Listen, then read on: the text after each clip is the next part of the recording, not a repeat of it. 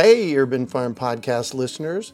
If you're as passionate about preserving the bounty of each season as we are, hey, I canned my first peaches at the age of 18, and that was a long time ago, then you're going to love what our friends over at Denali Canning have in store for you. They're on a mission to spread the love and knowledge of food preservation, and they're inviting you to join the journey for free. Right now, Denali Canning is offering free canning lids to anyone who wants to dive deeper into the world of food preservation. Yes, you heard that right, absolutely free. It's the perfect opportunity for both seasoned canners and those curious about starting. Denali is about quality, reliability, and supporting the canning community, ensuring that you get the best results every time you preserve. So why not give it a try? Visit denalicanning.com/free to claim your free lids and start your preserving adventures today. That's denalicanning.com/free.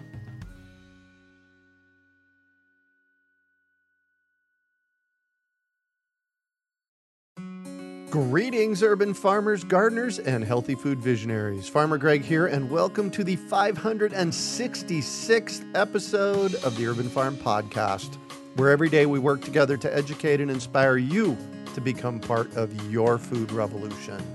Welcome, everybody. Greg Peterson coming to you from the Urban Farm in the heart of Phoenix, Arizona, and I am here with Bill McDorman tonight from Rocky Mountain Seed Alliance. Welcome, Bill. Hello, Greg. It's good to be back. Always a delight, man. So tonight we're talking about where seeds come from, magic or mess. So shall we just jump in? It's one of the big questions, especially for, say, suburban gardeners or folks that live in, really coiffed, I'll call it, neighborhoods, is that, I think we're seeing some loosening of this idea that your yard has to look perfect all the time. Yeah. And we're loosening up and letting people grow more gardens. There's, the Victory Garden thing that happened because of COVID was big, and they say there's more vegetable gardeners in America than ever before, so all that's well and good. However, that sort of tolerance for anything but lawn and, very well taken care of flower beds ends when people let their vegetable garden go to seed, because it looks like you just left town and the whole thing is just a horrible mess. I don't know. It's hard to see if you're not tuned in to what's going on with the seeds that are being produced. It can look really messy. And so, that's something that those of us that are now learning that the real magic of the garden is in saving those seeds, then it's just something that we need to manage a bit for our neighbors probably and for ourselves.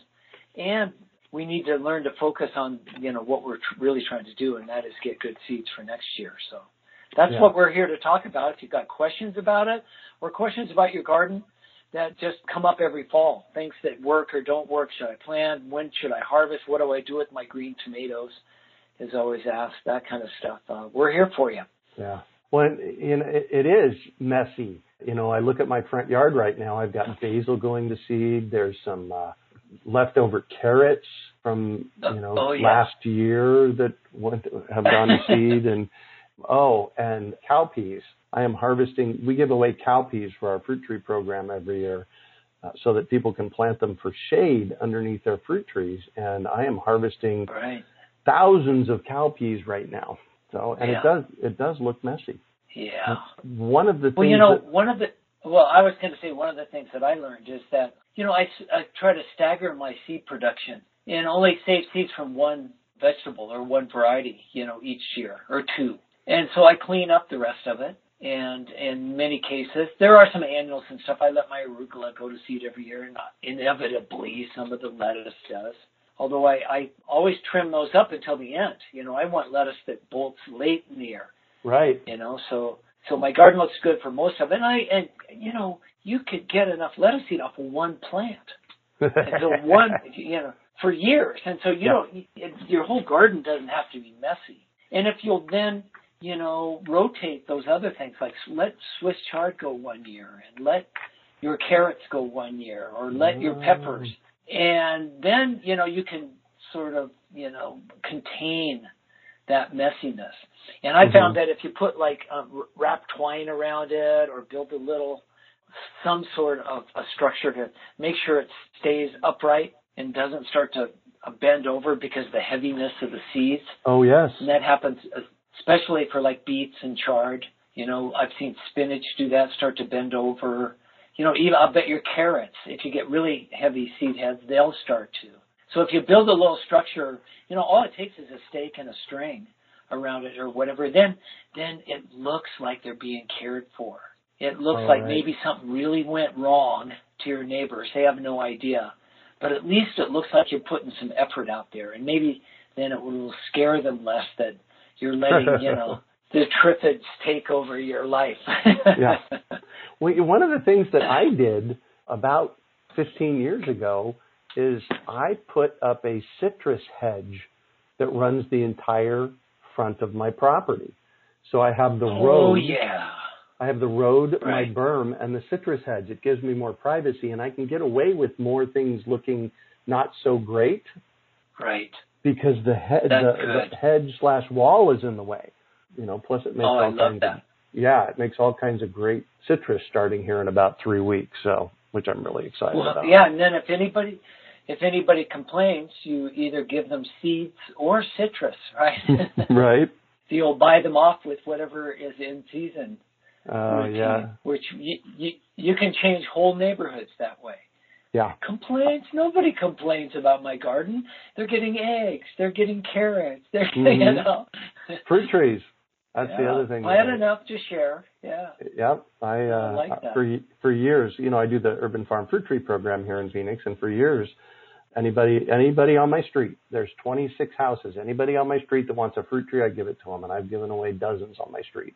Right, and so what does that do? That helps your whole street, right?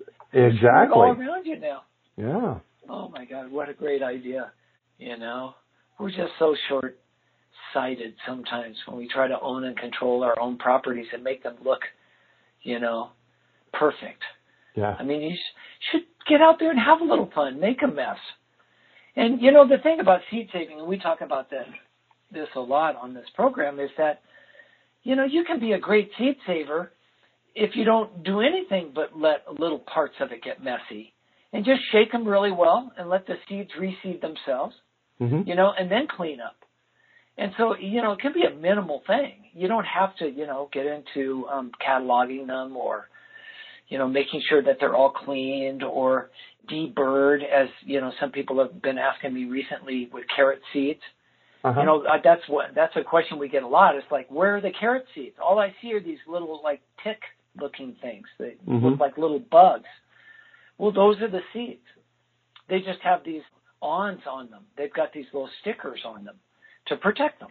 Yeah. And so, you know, to get them to look like carrot seeds, you have to, you know, rub them together in your hands, but use gloves because they can actually cut your hands up. Or, you know, in the bottom of a box or whatever, or on a piece of screen. And so, you know, that's how you deburr them. Then you would need to winnow them. And we've talked about those sorts of things if you have any questions, you know, to clean the seed. And then you get it looking like the seed you buy in a packet. Well, that's all really good, you know, if you need that. But just remember, you don't need that for your own. You don't need to deburr it if you're going to, you know, harvest it and put it in a packet. You can just plant it that way. Again, those little burrs are there to protect the seeds, you know. So why take all the protection off if you don't have to? I mean, it's just work you don't have to do. I mean, if you're going to store a lot of them or you're going to take them down to your seed library or your local seed exchange or you want to impress your friends, you know, it's a cultural society, then, of course, you want to clean them. You want them to look as good as they can. And learning how to do that's probably important, but not necessary. In this day and age where most of us are way too busy anyway, right. You know, let's figure out how to hack this stuff and get the most out of our gardens with the least amount of work. And sometimes it's actually better that way.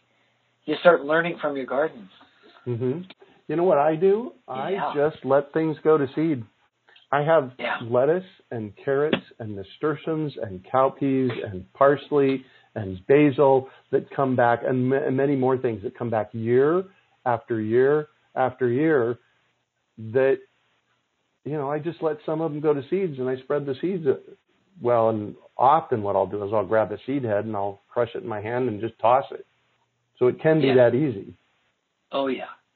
No, that's good. Now, if people live in the northern latitudes of this country where they get snow and they can get really, sub-zero temperatures, that may not work for everything every year. What I learned in Idaho was that when I had an early blanket of snow, a foot of snow or so, before it got really cold, then I was fine. But it was those Arctic cold fronts that would come down, sub-zero temperatures, without any snow on the ground. And I think it sort of freeze-dries everything, and it kills a lot of seeds that way. So if you want to make sure then, and you live in one of those climates, mulch, put a foot of mulch on top of your garden for the winter. Just protect it. Pretend like it's a foot of snow. Yeah. And that may be way easier than trying to, manage your whole seed thing. Just shake them, let them all, reseed where you want them. And that may not even be where you want those crops the next year. But guess what? Many of them are transplantable. And so the next spring, it's like having your own little nursery. All these thousands of little Swiss chard plants come up, and just move the ones you want, the healthiest ones, over to where you want to grow them the next year. And so there's a lot of advantage into just mulching really well. Or, if you live in Phoenix, you don't have to. And just letting things come up. I really like that. And actually, it's changed where I garden certain things year after year. Because it chose. I didn't. It just came back. Wow. Cool.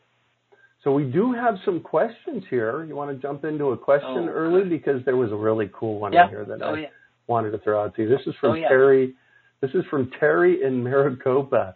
And I have to tell you, Terry, I have eaten this particular plant you're asking about for decades. And I've wondered about this, and I never even thought to ask Bill. So thank you. So Terry says, where do seedless watermelons come from, since they do not have any viable seeds to replant? Yeah, it's a bit of a mystery. I learned finally when I went to Holler and Company, Hollar. And Holler and Company is really a beautiful and interesting place because they're one of the last family-owned seed companies of scale, big. They sell millions of pounds of seeds. I mean, they're a big company, but they never sold out. And they're the only one on that scale that I know of that's that large that did not sell out to one of the pharmaceutical or chemical companies now that own about 60% of the world's seeds. And we went through that great consolidation. So if you ever get out to Colorado, Rocky Ford, Colorado, it's on the Arkansas River. It's south of Denver, southeast of Denver. Holler and Company is still there, and it's a perfect place to grow melons and cucumbers, and that's why it was started almost 100 years ago now, I think. It was maybe 80 to 100 years ago. Anyway, they are the melon people, and they've perfected these so-called smaller seedless watermelons. And I'm going, well, so why is that? Why have you put so much time and energy into doing that? And Bruce, one of the lead breeders there, looked at me and goes, Bill, that's what people want in the grocery stores. That's the sweet spot. If you can have a seedless watermelon that a family can eat without having to save, much or store after they're done with a meal, then bingo, people will buy it every time. So there's been huge incentive for them to be able to do this. So in order to understand how they do it, you have to understand a bit about what a hybrid is. So all of those seedless watermelons that you're asking about are hybrids. So what does that mean? The modern definition of hybrid is that it is created by intentionally cross-pollinating two highly inbred parents. Okay? So what they've done is they found parents that have, I'm trying to think about how to describe it. It's parthenocarpiness or something. They're parthenocarpic. And what that means, and lots of times this can be genetic, what that means is that they don't produce seeds. And like regular watermelons, and this is a recessive trait. And so it doesn't show up in all the watermelons that we're eating, right? And you wouldn't want it to in nature, because then whatever was growing would end, right? If it didn't produce seeds, there'd be no more of the plants and the whole thing would die out. So somehow nature's learned how to push that genetic trait away and into being a recessive. So what these guys do is create two parents that both have those genes, so that when they cross, that recessive expresses itself. Mm-hmm. So that offspring, and we call that the F1 generation, filial 1, is the first offspring after an intentional cross, okay?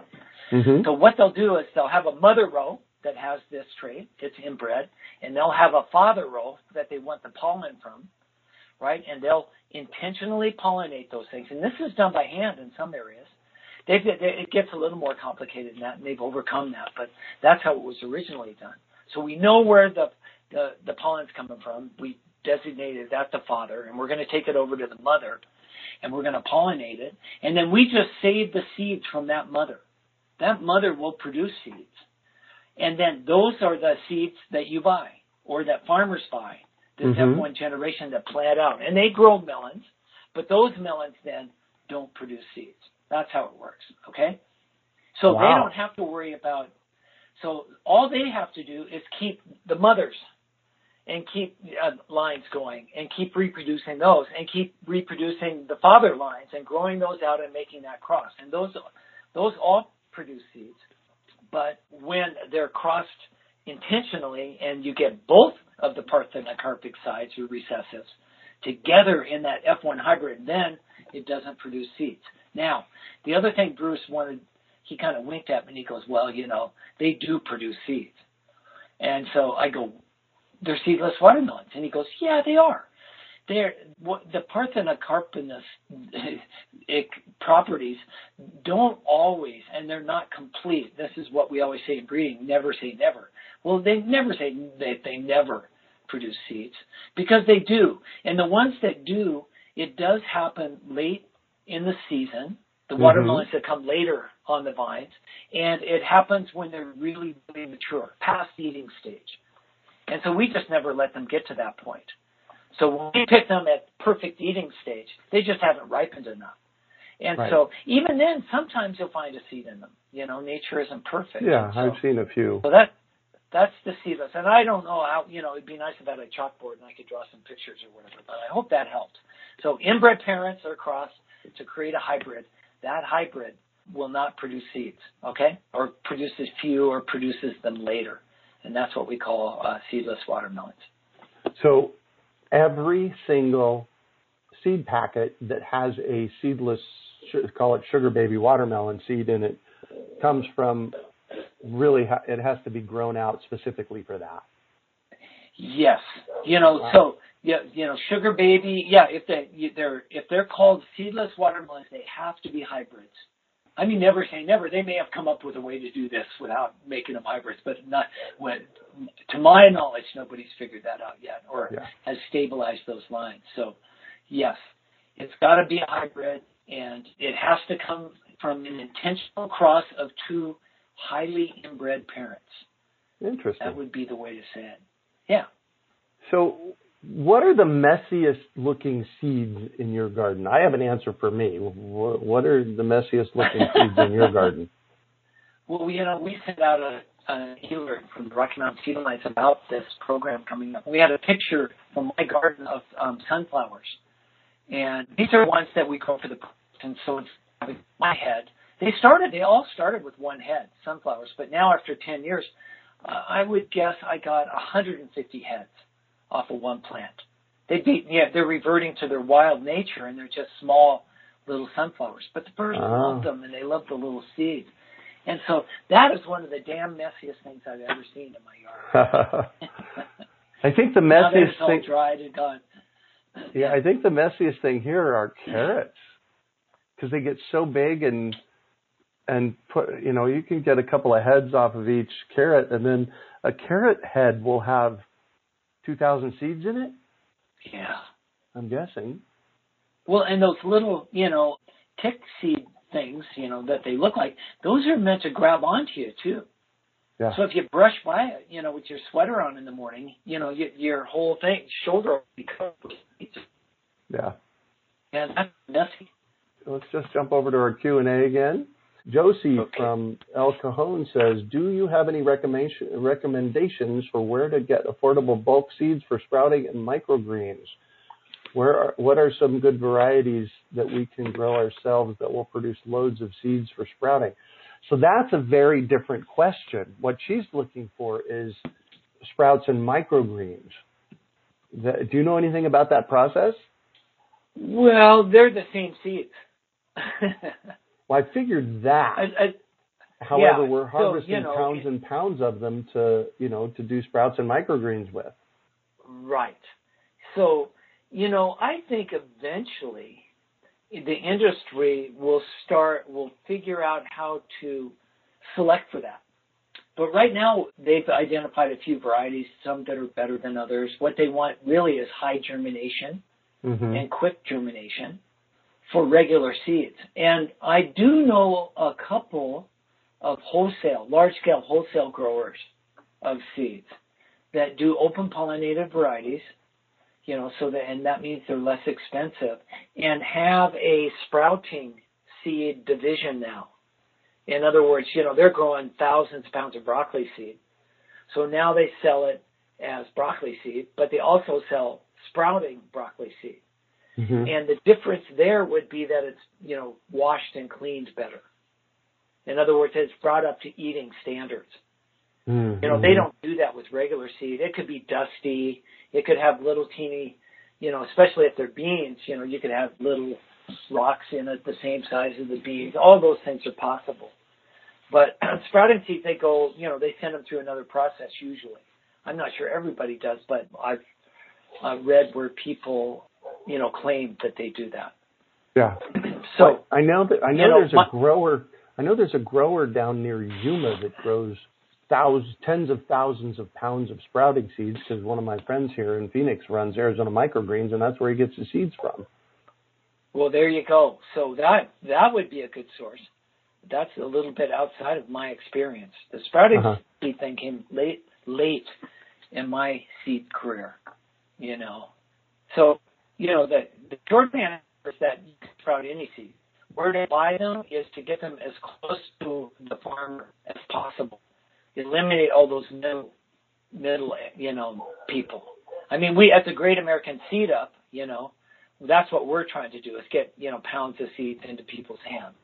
Right. And so but those have not been further washed for sprouting. And maybe you don't have to wash them if you're just going to sprout them, Right. Well, so where would somebody get pounds of sprouting seeds? That would be the question. Who do you know that? Well, how, I would ask a further question. What do you mean by pounds? Do you mean like 1 to 5 pounds, or are you talking about 100 pounds? Because those would be different answers. Yeah. I mean, Peaceful Valley, GrowOrganic.com, has done a pretty good job at making sprouting seeds available. And they're pretty reasonably priced. If you want a couple of pounds. They are. Yeah. Right. For that level, and you'll get good service or whatever. If you're looking for grains, like sprouted wheat or sprouted sunflowers, then you can go like into a feed store almost and start getting right. that. Yeah. That on that level. However, I was going to say, however, I think though, if you're going to use them for sprouting, you want to get organic seeds. Well, that's without saying for me, for everything these days. We've come through this dark period where Roundup's being sprayed to dry crops down. Right. And not that they would dry your crop down, but it could be in the area around there. And it's just, just one of those dark periods until we wake up and figure out that it's causing more problems than it's solving. And so, my opinion. Yeah. But there's a lot of, I see at Peaceful Valley, a lot of the sprouting seeds are organic. Right. I think that's become the norm too.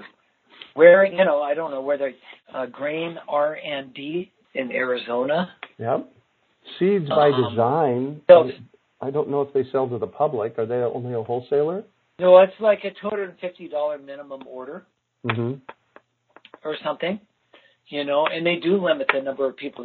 What they may do is send you to the people that they sell to. Yeah. That's sort of how the industry works. Now, once people get locked into their scale, they don't want to deal with other scales.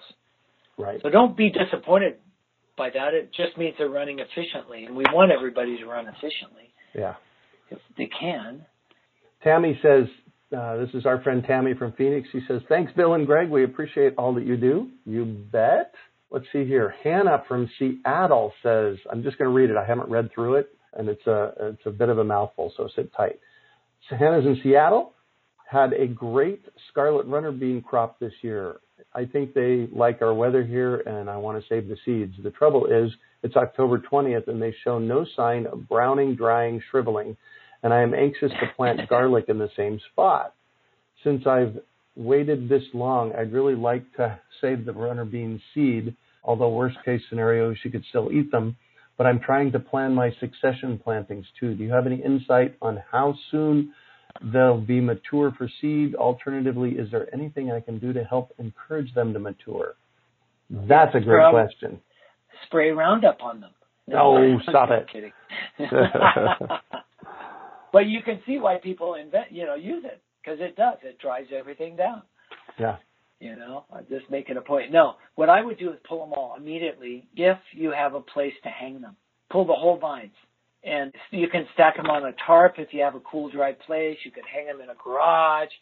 I don't know what your situation is. You can even hang them outside underneath an eave that would get by early frost if that's what happens to you. But pull the whole plants and they'll finish drying on their own time. And that, for me, there's no way to tell how long it'll take. I don't know the varieties or your particular conditions. But eventually all that stuff, they're not too bad if you can pull the vine.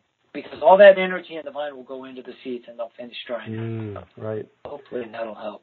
And then plant your garlic. Yeah, and then plant your garlic. What I would do is I wouldn't actually pull it out of the ground. I would cut it off at ground level and leave the roots in the ground so you don't disturb the soil. Well, there you go. That's another way to do it. And the beans and peas that you're eating are the same beans and peas that you plant. Yeah, save some of those for next year then. Yeah, exactly. Terry says, last spring I asked you both about Armenian cucumbers, if you planted the seeds from striped and the pale green ones, if they would produce the respective kind. You said to plant each and report back. I planted each kind at the opposite ends of my garden. The striped seeds produced only 3 pale green and an abundance of striped Armenian cucumbers. The pale green produced only 2 striped and an abundance of pale green Armenian cucumbers. I have saved the seeds this year from both. They both produced throughout the extensive heat we had here in Maricopa. Yes, Armenian cucumbers love the heat. Well, that's interesting. So he got both kinds off of both vines. Right. Which means that, they're not perfect, the lines that they're, that they have, that there's, diversity in nature. Yeah. Still in there. And so, but that's fine. That's okay. And just so you mark the seeds from the anomalies, and so that you don't mix that in with the others. I just mix them all together and get Armenian cucumbers, whether they're striped or pale green. My friend Thunderfoot has a variety of beans he calls Anomaly. He just mixed all of the anomalies together and called it Anomaly. And so, you can do that too. Color and shape mean a lot to you, then those are the things you need to pay attention to and keep segregated, as we've been saying. I think we've given up on that, Greg, but I think you and I are both the same way. We're interested in is flavor and eatability, Doesn't matter what color it is for me. So what kind of seeds are you saving this time of year in your garden? Well, I was going to tell a bit of a story about this because right now I'm seeing Swiss chard seeds. This is a great time. They seem to hold pretty well on their seed stocks, and there's just so many of them. I mean, one plant will produce thousands of seeds. Yeah, I had a friend of mine in a community garden one time come over and look at the end of my community garden bed in Tucson. It looked kind of messy, and it was because I had a Swiss chard plant there that had gone to seed. And this friend of mine who was in the bed next to me, who had been through one of my seed saving classes, looked at this thing and goes, Bill, what is that? And I go, that's Swiss chard going to seed. And you could see him with this puzzled look on his face. And then finally he got it, He just never connected the fact that a plant could be so productive producing seeds and look like. Right. He had no idea what it would look like, right? And that, I love this story because it just shows that this guy knew about saving seeds, was trying to save seeds in his own. But when he was finally confronted face to face with the process, he didn't even recognize it. Right. He had to go through it once. And I think that forever changed him. And so, yeah, that's what I'm doing now. I love Swiss chard, and I just harvested it. Again, the little teeny things that you get that come off the plant are actually 5 packs of seeds. And you don't have to break them up.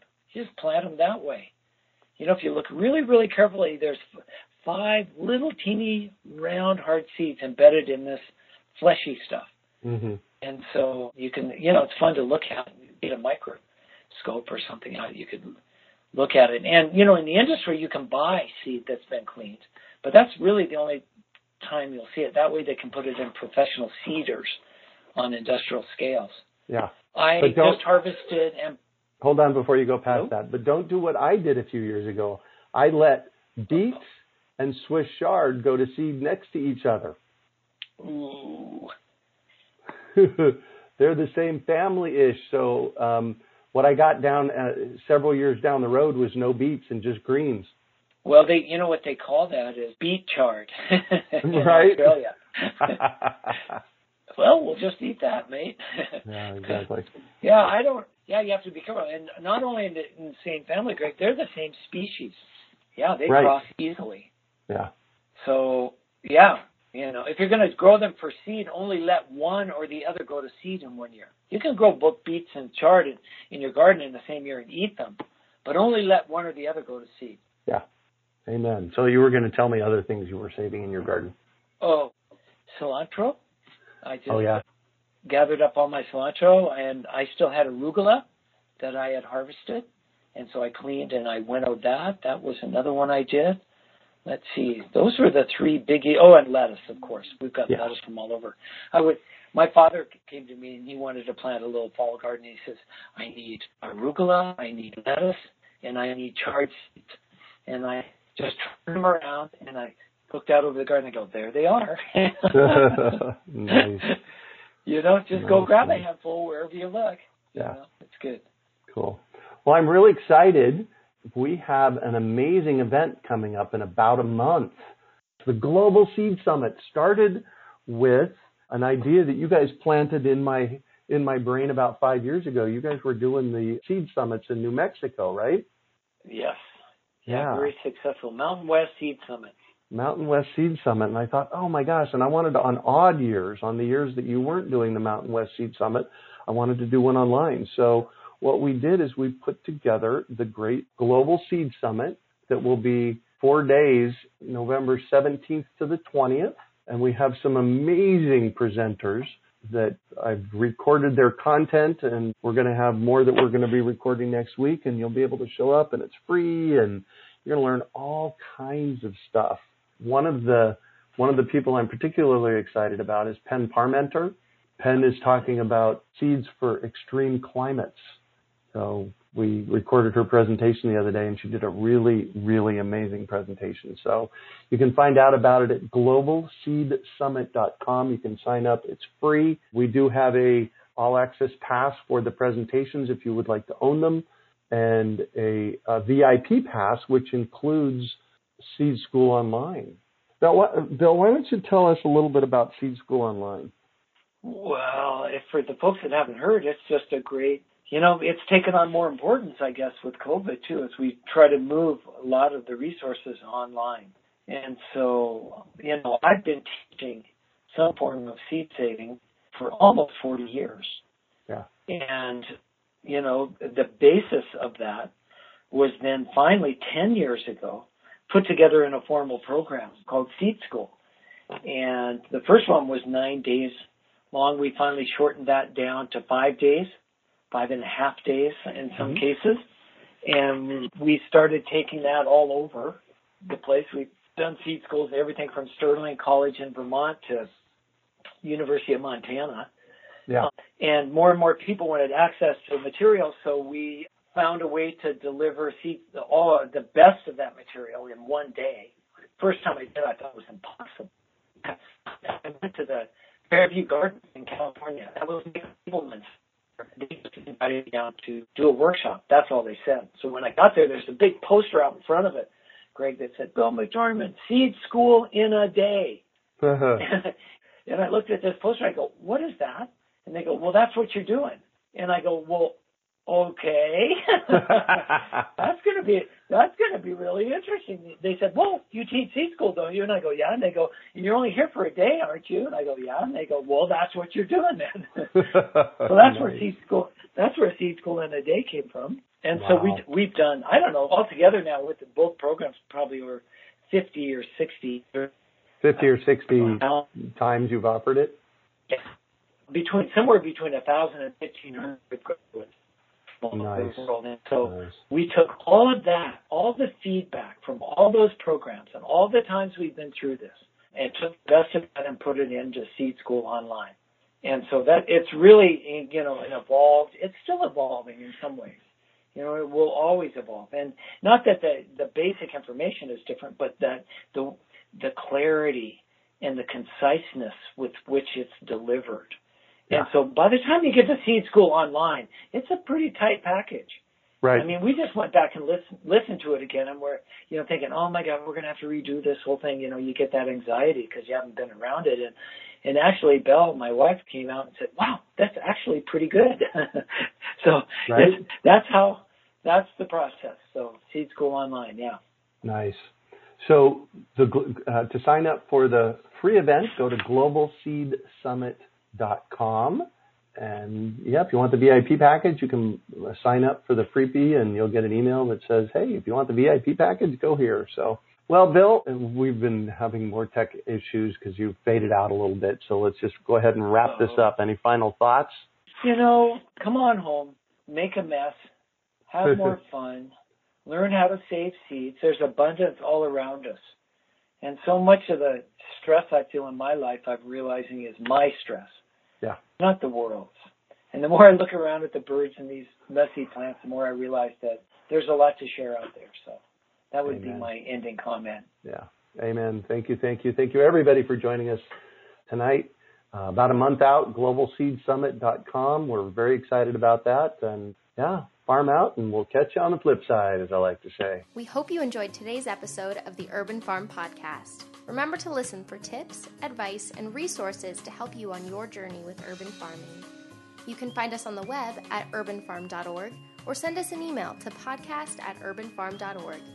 In the words of Vincent van Gogh, great things are done by a series of small things brought together. Be encouraged that with each lesson learned and skill developed, you are one step closer in the direction of your dreams. Hey, Urban Farm Podcast listeners. If you're as passionate about preserving the bounty of each season as we are, hey, I canned my first peaches at the age of 18, and that was a long time ago, then you're going to love what our friends over at Denali Canning have in store for you. They're on a mission to spread the love and knowledge of food preservation, and they're inviting you to join the journey for free. Right now, Denali Canning is offering free canning lids to anyone who wants to dive deeper into the world of food preservation. Yes, you heard that right, absolutely free. It's the perfect opportunity for both seasoned decanners and those curious about starting. Denali is about quality, reliability, and supporting the canning community, ensuring that you get the best results every time you preserve. So why not give it a try? Visit denalicanning.com/free to claim your free lids and start your preserving adventures today. That's denalicanning.com/free.